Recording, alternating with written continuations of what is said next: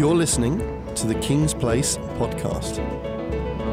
kingsplace.co.uk. Hello, this is Ben Eshmead and welcome to the King's Place podcast, a series of podcasts looking at the upcoming events at the North London venue.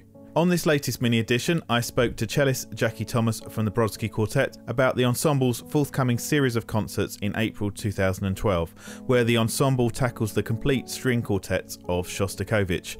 I caught up with Jackie at King's Place to find out more.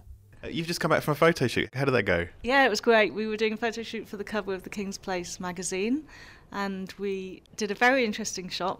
It's of us all holding up a great big violin, and links into the Soviet aspect of what we're doing here, because it's mimicking the iconic image of soldiers holding up a big flag. So you're looking forward to this? It's quite a daunting, ambitious programme of music. Yeah, I'm looking forward to the Shostakovich cycle enormously. It's some of my favourite music to play. I've been playing it since I was 11 years old when we first started the quartet.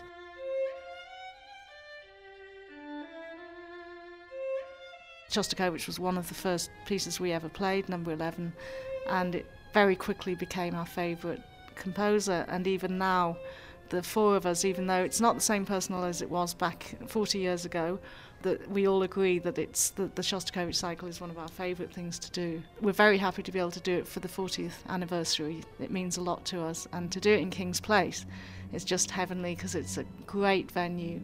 To do it all in one weekend, it's so intense. It's going to be an amazing weekend. Have you ever tackled either Shostakovich or any other composer in such a way? Yeah, we've done close-knit cycles like this. Bartók we've done in a few short days, and Beethoven similarly. It works really well with the Shostakovich because the development of the composer is very clear to hear over the 15 quartets. It's an amazing set of music. Not one is like the other, although a lot of people like to say Shostakovich is repetitive. I actually feel that's not true at all, and each one of his quartets has an incredible identity. We've done this cycle in a weekend in several different places, and when we've done it, people have been more than pleasantly surprised. And in fact, I've been looking in some old emails of fan mail since when we performed in Glasgow, in the Glasgow Town Hall. This guy says, "I've been attending concerts since I was a youngster in 1960 or thereabouts,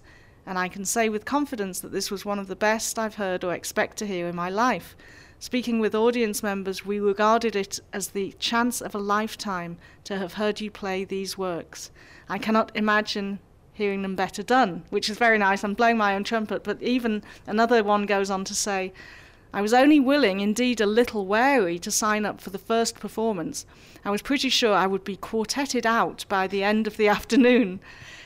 Well, wild cats couldn't have kept me away from the evening performance and the rest of the cycle. I was mesmerised from start to finish. Fabulous." So if that's not a good invitation to come to the weekend at King's Place, I don't know what is. I was looking at the programme, and it seems that most of the quartets have a really sort of nice story behind them. Yes, some do. Starting with the first, he wrote it following the birth of his son, and although he had already reached the Fifth Symphony in his symphonic output, he was quite tentative about tackling the string quartet, as a lot of composers are. They see it as a real milestone in their output to write a string quartet, and of course they had the shadow of Beethoven to follow on, and other great composers of the Romantic and 20th century. So Shostakovich was tentative, and the first quartet has a kind of childlike innocence to it. Then we moved to number 2, which is a real tour de force, but again not really in the mode of the Shostakovich quartets as we know them. And it was really number 3 that establishes the identity of the Shostakovich quartets, that became so much his sort of trademark.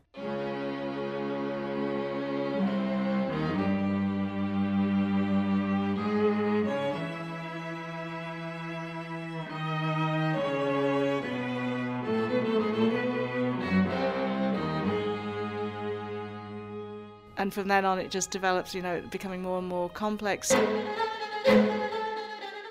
Number 8, of course, everybody knows, is in memory of the victims of fascism and war. An incredible piece, an amazing work, which is, again, very personal to Shostakovich. It was the first one in which he used his own musical signature, DSCH, and he called it his own epitaph. He said, if no one else will write me one, at least I've written one for myself. Later, the story behind the quartets becomes even more personal because he started to dedicate them to members of the Beethoven Quartet who had given the first performances of lots of his quartets, and he became great friends with them. And following the death of the second violinist, he dedicated number 11 to that man posthumously, and then went on to dedicate the next 3 works to different members of the quartet, so that each one of those 12, 13 and 14 has a real signature for that instrument. The 14th I love playing. It's the one written for the cellist and is very much led by the cellist and contains an incredible love theme from Lady Macbeth, and it's quite a dark work but also unbelievably romantic and beautiful in parts. And then the 15th is just, it's like a swan song, it really is. Even though no one could be sure that he knew that was his last quartet. The cycle does seem to be completed at that point in so many ways, not only because the key structure of all the works has led you to that point, and the 15th is 6 very slow movements. Some people say one more depressing than the other. I don't like to think of it that way. He actually said that the first movement should be played so slowly that the audience becomes unable to listen, wanting to walk out of the hall, wanting to leave, through sheer boredom. And I don't think he really intended it to be boring, and it certainly isn't. He just meant that it gets to a place of stillness and calm, that no one should be in a hurry to do anything, to leave, to go anywhere, to think of anything else. And in fact, Shostakovich loved to sit in complete silence, especially, particularly with people who he loved. So he would invite other musicians to his apartment and welcome them in, and just the relief of being able to sit with them and say nothing and just share the space was that was for him truly a peaceful thing in a world that was so difficult for him to live in. Why do you think we've got this love affair with Russian music? Why does that seem to be the thing that always draws people to the concert hall? Well, I think it hasn't always been the case. Shostakovich certainly has developed in stature in the last couple of decades. He wasn't taken terribly seriously in the mid-20th century, partly because of his music being so tonally acceptable and accessible. But it's become apparent through its sheer popularity that this work is not going to go away. I think in this country we like to see a suffering artist as well, and we appreciate that. Shostakovich was certainly a sufferer. He had to deal with all sorts of restrictions which were imposed upon him by the regime under Stalin, and he was limited by that, but also in some ways it helped him to speak because he had to show his innermost thoughts in a subversive way. Especially in the quartets this comes through, because the quartets maybe weren't quite as analysed and watched as his bigger symphonic works or the operas, so he could get away with being a little bit more personal, more heart on sleeve, and showing his feelings. You said you've obviously played this whole cycle before, and before that you've obviously played a lot of the works.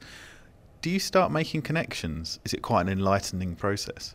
Well, Shostakovich uses several motifs which have gone through his entire output, and probably the most obvious one of those is the rhythm, which is 2 quavers and a crotchet, or even slowed down can be. It can come in many different guises. It's the da-da-dum rhythm, da-da-dum, da-da-dum, da-da-dum. And even in the 15th Symphony, he goes as far as to quote the William Tell Overture, da-da-dum, da-da-dum, ba-da-dum, bum-bum. So it is a recurring theme, and it's somehow, and became incredibly meaningful, for instance, in the 8th Quartet, where it is thought to be depicting the dropping of bombs on Dresden, and possibly the banging on the door by the KGB. Well, we had the honour to meet Shostakovich's widow, Irina, and we took the liberty of quizzing her about this very personal motif that was used so often by him. And she was quite evasive about it. She didn't mind the question, but she tried to show that it meant so many different things, and it meant something. If you use the Russian language, it's the rhythm which goes with the words Almighty God, and also Never Again. That's another rhythm which fits with those words which fit with that rhythm. And in the end, and she said, yes, of course, the KGB knocking on the door was definitely at the back of everyone's minds, and the dropping of the bombs. But in the end, she said, it's too personal, really. So it was just something that was part of him.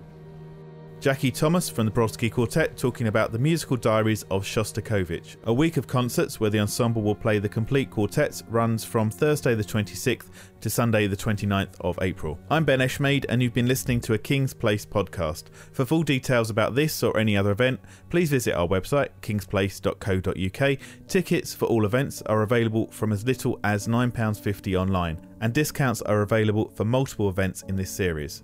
Thanks for listening.